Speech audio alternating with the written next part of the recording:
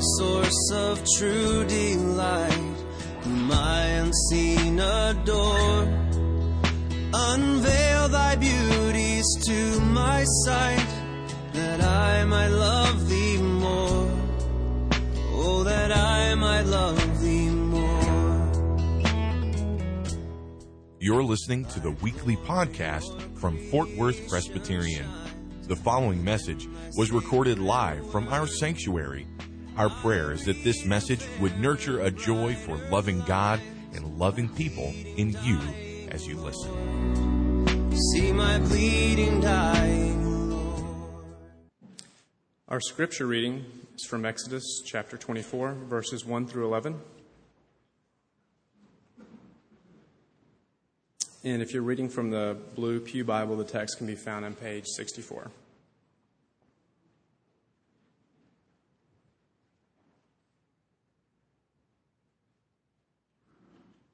Exodus chapter 24, 1 through 11. Let us now hear the word of the Lord. Then he said to Moses, "Come up to the Lord, you and Aaron, Nadab and Abihu, and 70 of the elders of Israel, and worship from afar. Moses alone shall come near to the Lord, but the others shall not come near, and the people shall not come up with him." Moses came and told the people all the words of the Lord and all the rules. And all the people answered with one voice and said, "All the words that the Lord has spoken we will do." And Moses wrote down all the words of the Lord. He rose early in the morning and built an altar at the foot of the mountain and 12 pillars according to the 12 tribes of Israel. And he sent young men of the people of Israel who offered burnt offerings and sacrificed peace offerings of oxen to the Lord. And Moses took half of the blood and put it in the basins, and half of the blood he threw against the altar. Then he took the book of the covenant and read it in the hearing of the people. And they said, "All that the Lord has spoken we will do, and we will be obedient." And Moses took the blood and threw it on the people and said, "Behold, the blood of the covenant that the Lord has made with you in accordance with all these words." Then Moses and Aaron, Nadab and Abihu, and 70 of the elders of Israel went up, and they saw the God of Israel. There was under his feet as if it were a pavement of sapphire stone, like the very heaven for clearness. And he did not lay his hand on the chief men of the people of Israel. They beheld God and ate and drank. The word of the Lord.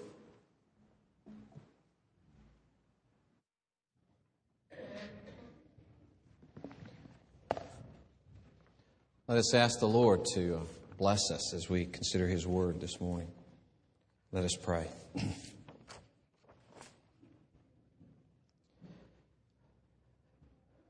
Lord, we thank you that you come to bless your people. You come to equip us, to transform us. You come to take your word and apply it to our hearts by your Holy Spirit. You mean business with your people. You mean to do us good. Lord, we pray that our hearts will not be hardened against you. We pray that we will not be dull toward you. That, Lord, we will hear your word, that your word will have its effect in our lives. Your word will truly set us free. It will search us. It will cleanse us. It will rebuild us. It will restore us. It will enable us to be more and more like Christ, shining forth his glory in this world. Thank you, Lord, for what you will do according to your promise. Amen. One of the hardest things for me in college was trying to find my way religiously, trying to find my way as a Christian. I went through one period where I had heard that it's not that I'm supposed to try, but I'm supposed to trust. And so I would literally find myself about to read the Bible, and I'd think, oh no, is this me reading it? Or am I letting Christ read through me? You know, I've got to get out of the way. If I felt like I was making any kind of effort, I was wrong, because I can't make effort, because it can't be me. It's got to be Christ. I was psychologically dangerous to be thinking that way. Another thing that was difficult for me, which brings us closer to this passage, is the idea of being dedicated or completely consecrated. They tied in together because I would read that if you can ever be completely consecrated, completely dedicated, then it'll be like you quit pushing the car up the hill and you just get in the car and it just flows after that, almost effortlessly. Because you finally dedicated yourself, you got yourself to that point where you fully got out of the way, you let the Holy Spirit take over, and then you just soar after that. You hardly even notice, like a bird just soaring in the wind. I wanted that so badly, of course. But it never worked for me because I think it was wrong from the Scripture. This passage deals so much with dedication. And I want us to have a new understanding, hopefully this morning, of what dedication means in Christ Jesus. Because it's pretty frightening that in chapter 19, as we're going to see, and here in chapter 24, Israel just flat out says, all that you tell us to do, we're going to do. And then in the verses that follow what we read, Moses goes up on the mountain and they go to worshiping a golden calf. Think, gosh, that didn't last very long at all.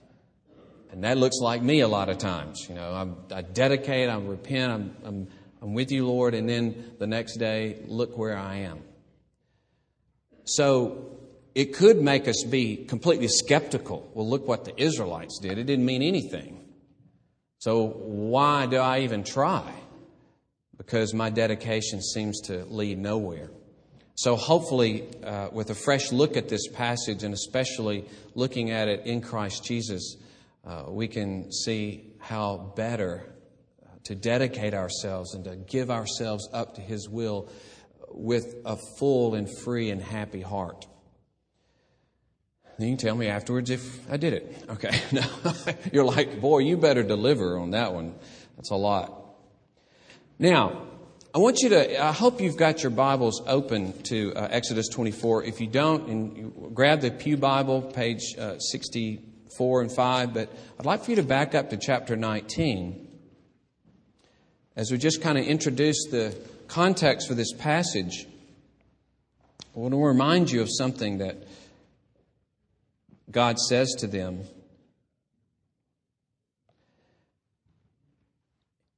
Verse 4, you yourselves have seen what I did to the Egyptians. We all know about the plagues. We know about the splitting of the Red Sea and that falling in upon the Egyptians and engulfing them. How I bore you on eagle's wings and brought you to myself. Now, unlike a lot of theologies that float around, it wasn't just a liberation of Israel from Egypt that was the big deal. That really would mean nothing to Yahweh, just to set them free from Egypt. But He said, I sent all of these plagues. I wiped out Egypt. I bore you on eagle's wings. I was completely attentive to bring you out. For what?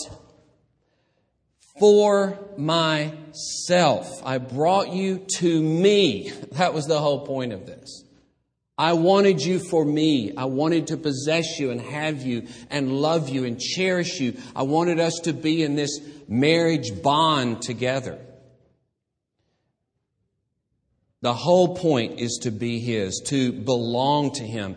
And He goes on to say here then in verse 5, therefore, if you will obey my voice and keep my covenant, you shall be my treasured possession among all peoples, for all the earth is mine. I own everything, and I'm setting my love upon you, you people, so that you will be my special possession.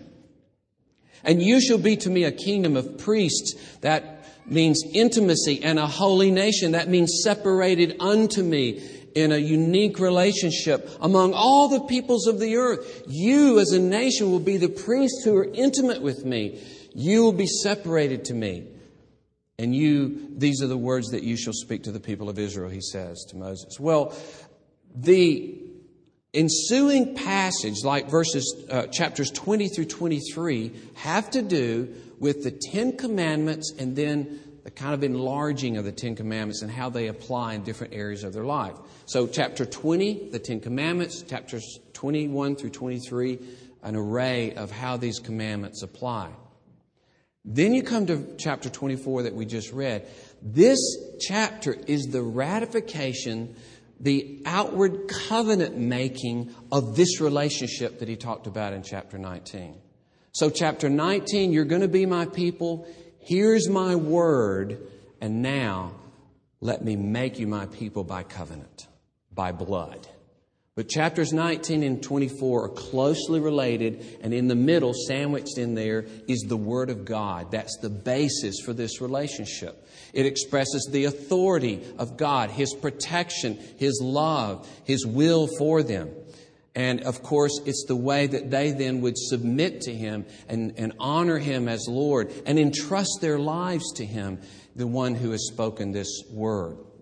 So, in chapter 24, by making covenant, by the sacrifices, by the sprinkling of the blood, it's making it all official, so to speak.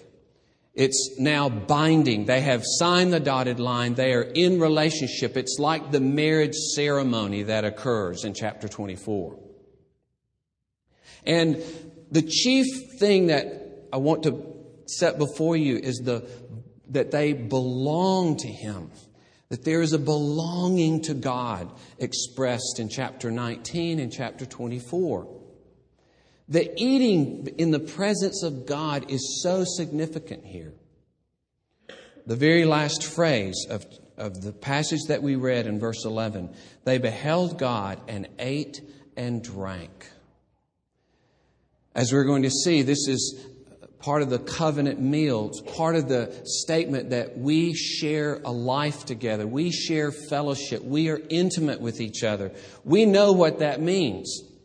You hardly can have a Christmas celebration without deciding, when are we going to have Christmas dinner? Are we going to have, for us, it's Christmas breakfast, Christmas lunch, Christmas dinner, But, or think of Thanksgiving. How could Thanksgiving be celebrated, but we're not going to eat? It's where you establish that we all belong together. We're one, and we share a common life with each other as we share that which gives life.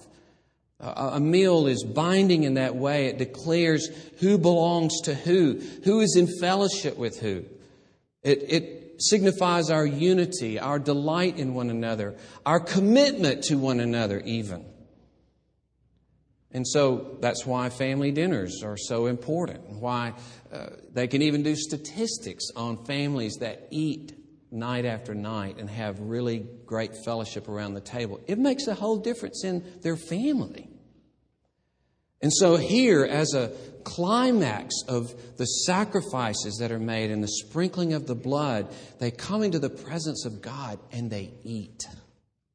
So there's a glorious belonging that's here. And I want that to be in the forefront of your mind as a context for dedication.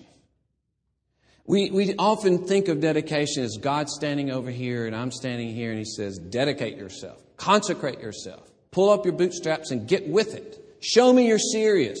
Show me you're sincere. Oh, no, you're not. Look what happened to you. Now that feeling of, gosh, am I ever going to have enough commitment? Is my lack of commitment mean that I'm not even a true, sincere Christian? Do I have to be perfectly sincere to even show that I really mean business by my commitment? But the thing we've got to see is they belonged to Him. However they abused that, okay, we're going to talk about that. The statement here is that they belong to Him. And so consecration is in the context of this belonging, in the context of presence. And two words I would put before you that kind of pull these together: dedication and delight. There will be no dedication unless you are enjoying the delight of the fellowship of God. That's the only context in which dedication can occur, is a beginning delight in His goodness and His kindness and His forgiveness and His greatness that causes you to want to put yourself in His hands. And even when dedication fails, and it will always be imperfect, there's this constant fueling of dedication because of a delight and an enjoyment of the presence of God, of a feasting before Him. Obviously, for us, the Lord's table is a great sign of what the relationship is with God, where we actually take the very symbols of the death of Christ that announce to us forgiveness and announce to us restoration, and we feast in His presence. A little more on that later. So let's talk a little bit about the signs of consecration or dedication in this passage. And then we'll try to put that more in the context of belonging and presence and this delight. Consecration, back in chapter 19, is given in verse 8 after Moses set before them all the words that the Lord had commanded him that we read of there in chapter 19. Verse 8, all the people answered together and said, all that the Lord has spoken we will do. Okay, that's the first bracket. Okay, all the Father that God has told us we will do. Then here's the declaration of all the commandments, chapters 20 through 23. And then you get to chapter 24, and we read it. Verse 3, all the words that the Lord has spoken, we will do. So this passage is about the dedication of God's people to God. Both the Word of God is framed by, we will do everything He says. Here's the word, we will do everything He says. So that's the structure of this passage. So that covenant is certainly partly about our dedication to God. And I'll argue that that's our liberty before God too. That we are able freely and gladly to give ourselves to His will. That's our new liberty. Because we have been giving ourselves to sin. Now we're going to give ourselves to Him. One commentator says their liberty started in one sense as they got out of Egypt. It ended right here. Because their liberty, the new form of it was a new happy enslavement to the will of God. That's your true liberty. You're going to be giving yourself to something, to some will. And your liberty is that you would give yourself to God. But you see, the two offerings that are expressed here point to the two aspects of dedication and delight. It says here that there is the burnt offering and then also the peace offerings in verse 5. A burnt offering, just like it says, you put the offering on the altar and the whole thing is burned up completely. Easy to remember that. Completely burned up. What does that mean? It is to say to God, all that I am and have and ever will be, Lord, I give it into your hands. And so the offering is completely consumed. Whereas the peace offerings, and this is the part that issues in their eating in His presence. It's like the Passover. You actually, as one guy put it, you grill the meat and you eat it. Okay, to kind of put it in our terms, the meat is cooked and you eat it in the presence of God, and that's to indicate that this offering has brought you peace and fellowship with God. And notice the combination of those two things. The complete dedication of God to God in the burnt offering, and then the establishment of peace and fellowship in the offering that you eat of. And the eating of it means I'm enjoying the full benefits of this offering. Especially since it's a meal in the presence of God. I have His unqualified favor. He delights in me and treasures me. He invites me to sit down and He welcomes me and He blesses me at table. The peace offering, shalom offering, wholeness. So it's interesting. There's a wholeness in giving ourselves up to God. And this creates a wholeness in our life as we are in the presence of God, accepted by God, because the offering has been made on our behalf. And of course, both of these offerings have to do with forgiveness, because there is bloodshed on our behalf. Bloodshed in place of us. A substitute loses its life on our behalf, and therefore we don't lose our life.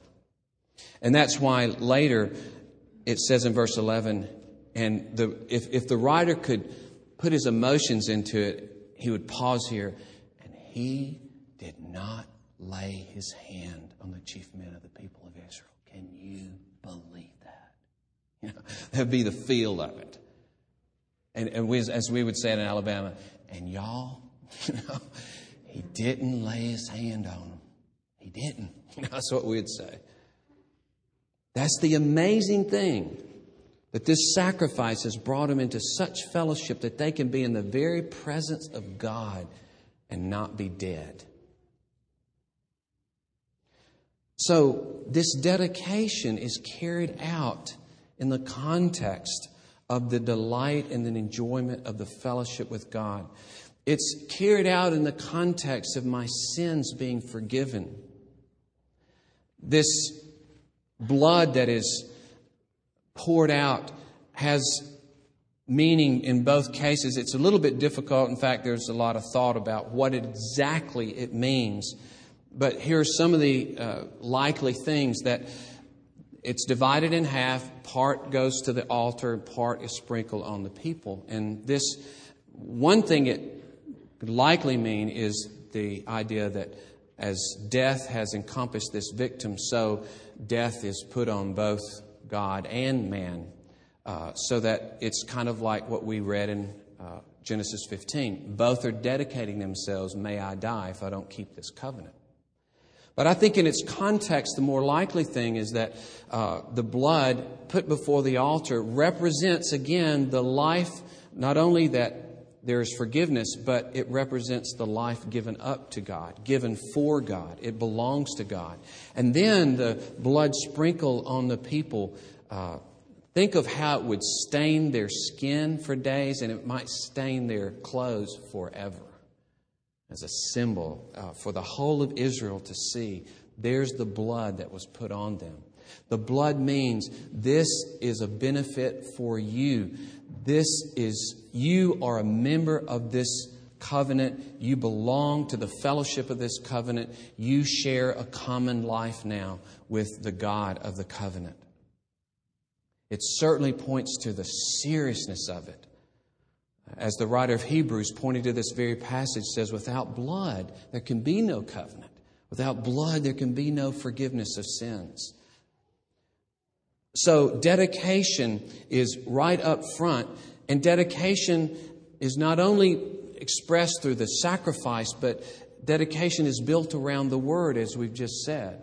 Because in chapter 20, you have the Ten Commandments, and then you have the laws in verses 21 through 23. And that likely is what is indicated when he says in verse 3, he told the people all the words of the Lord, because the Ten Commandments are called the Word, the words, this very Hebrew word. And then the rules or ordinances are what's described in chapters 21 through 23. So he's laying the Word before them. The point also is underscored because he read it twice in this passage.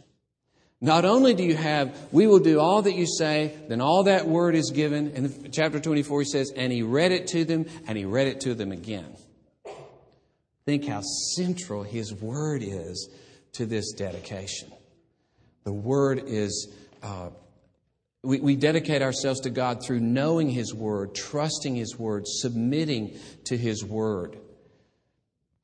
So in all of this presentation, we are dedicated, the people of God are giving themselves up to Yahweh.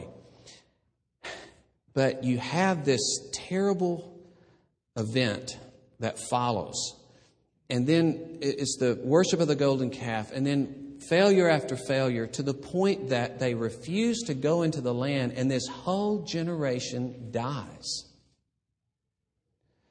Now, in that context, we need to remember that at the same time, there was a remnant that continued to serve him that proved faithful.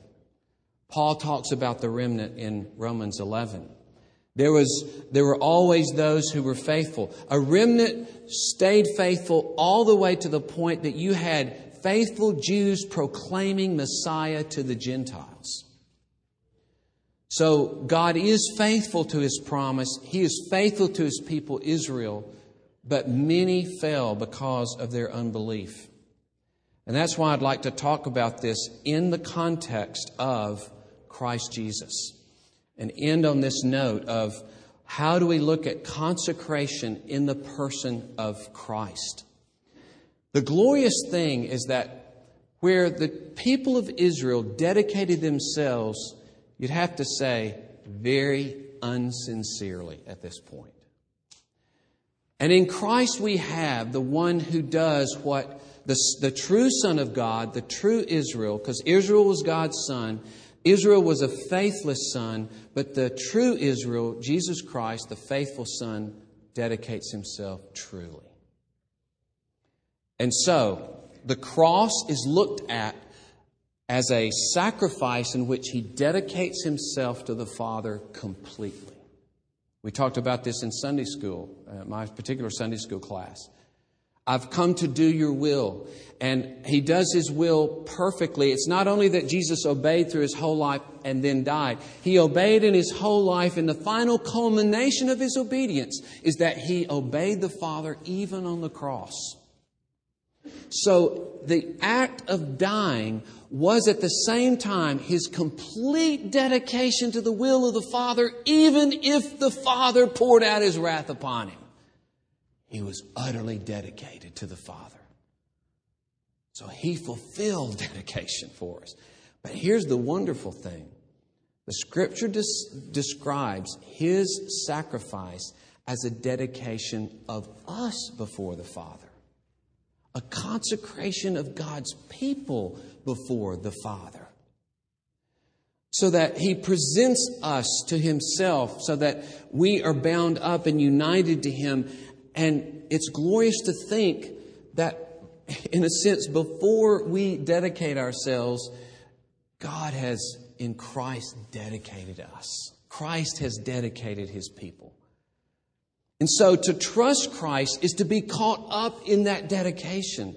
To trust Christ is to be caught in His glorious dedication of Himself and to be given grace and power and strength and passion and affection so that you can and will begin and progressively give yourself up to God's will.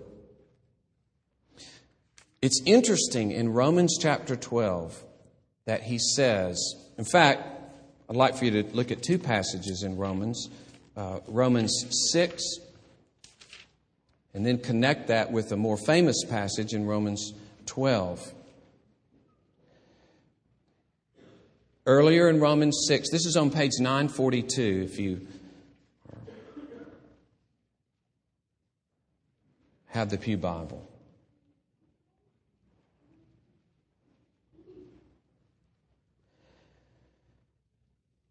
It says in verse 4 that in union with Christ, we were actually buried with Him by baptism into death, in order that just as Christ was raised from the dead by the glory of the Father, we too might walk in newness of life.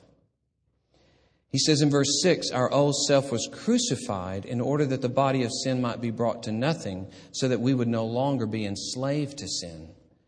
The one who has died has been set free from sin.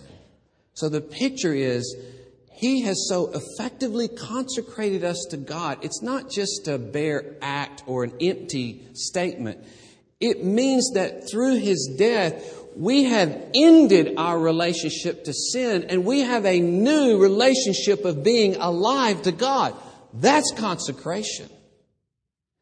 That means you truly, really have so been dedicated to God that you are now dead to your former life and you are alive to a new power in Jesus Christ.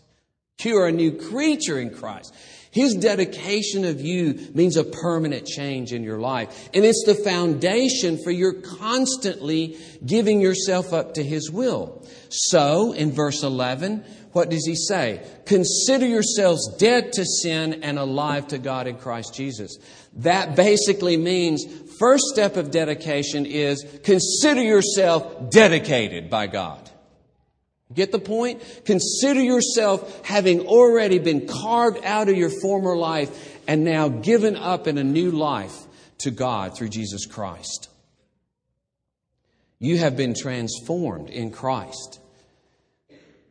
And that's why in verses 13 and verse 12, he says, and here's the language of dedication, let not sin therefore, because you have been set free, because of the work of Christ in dedicating you, don't let sin reign in your mortal bodies to make you obey their passions. Don't present your members to sin as instruments for unrighteousness, but present yourselves to God, there's dedication, as those who've been brought from death to life, and your members to God as instruments for righteousness. How do you present yourself to God? As those who are alive and not dead.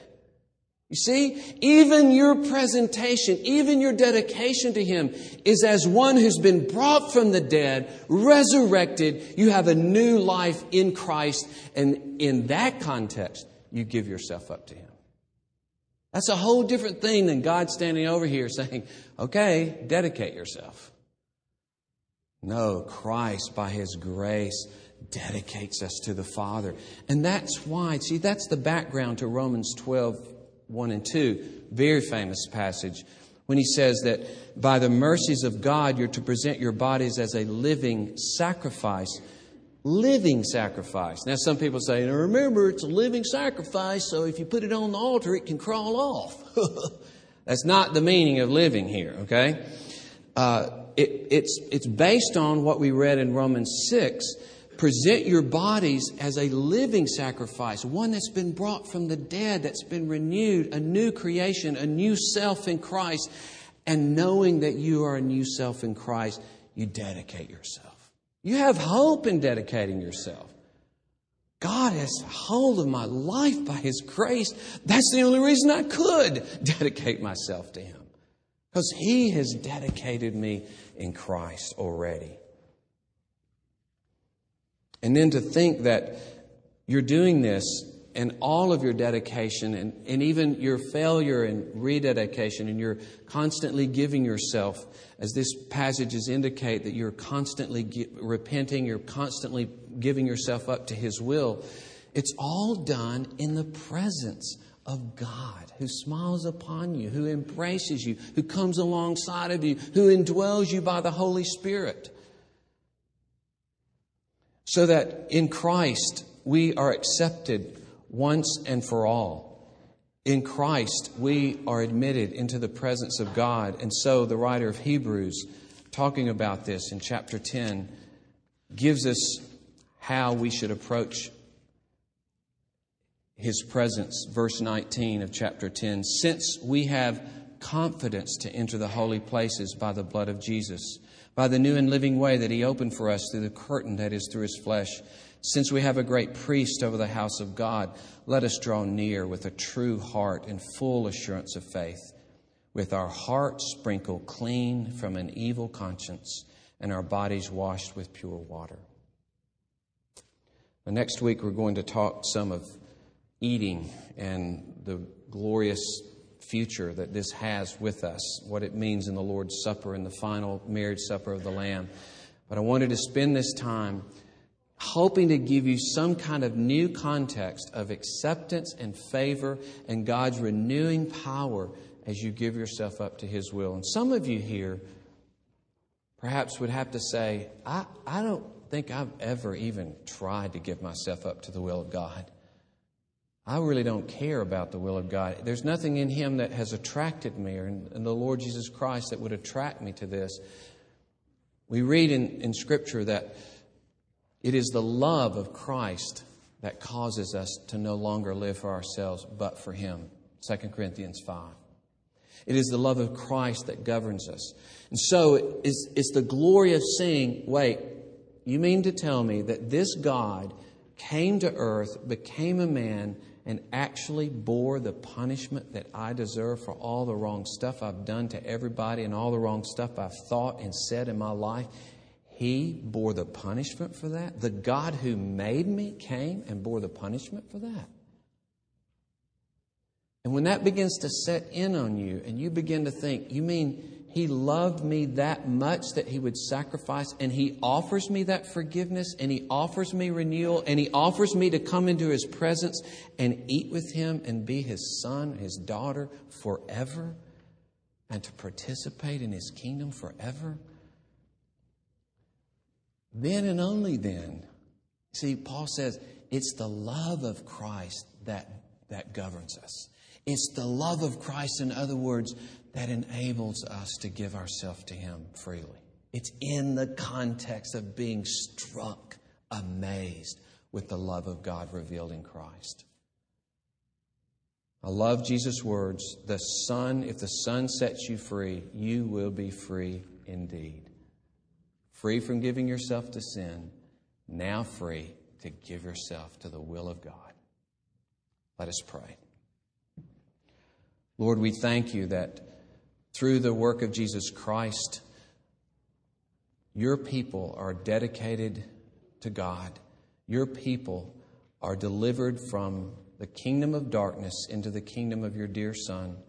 And that, as Peter says, we are delivered so that now we may proclaim the excellencies of the one who has delivered us.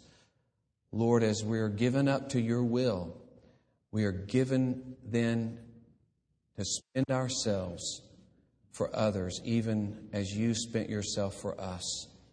You've set us free to no longer live for ourselves, but to find that increasing, liberating, amazing joy of spending ourselves for the sake of other people. Oh Lord, may we do away in our hearts, anyone here, of the boredom of belonging to God, or the onerous, distasteful idea to submit my life to the God who made me, to the God who would give Himself up for me. Oh Lord, break into our dark and hardened hearts. Enable us to see the glorious love of God in Christ, and may it set us free to give ourselves away to You, ever and always, more and more, with more and more happiness, more and more freedom, more and more wholeness and peace, more and more understanding the favor that we have in Christ, more and more with a sense of dwelling in Your presence, eating at Your table, and giving ourselves up to Your will in that context. Oh Lord, bless us, save us. Amen. The pleasing scene is clouded or with pain. Thank you for listening to this weekly podcast from Fort Worth Presbyterian. Our prayer is that this message was able to nurture a joy for loving God and loving people in you. Please visit our website for worship service times, directions to the church, and to subscribe to this podcast. Our web address is fortworthpca.org. Fort Worth Presbyterian is a part of the Presbyterian Church in America.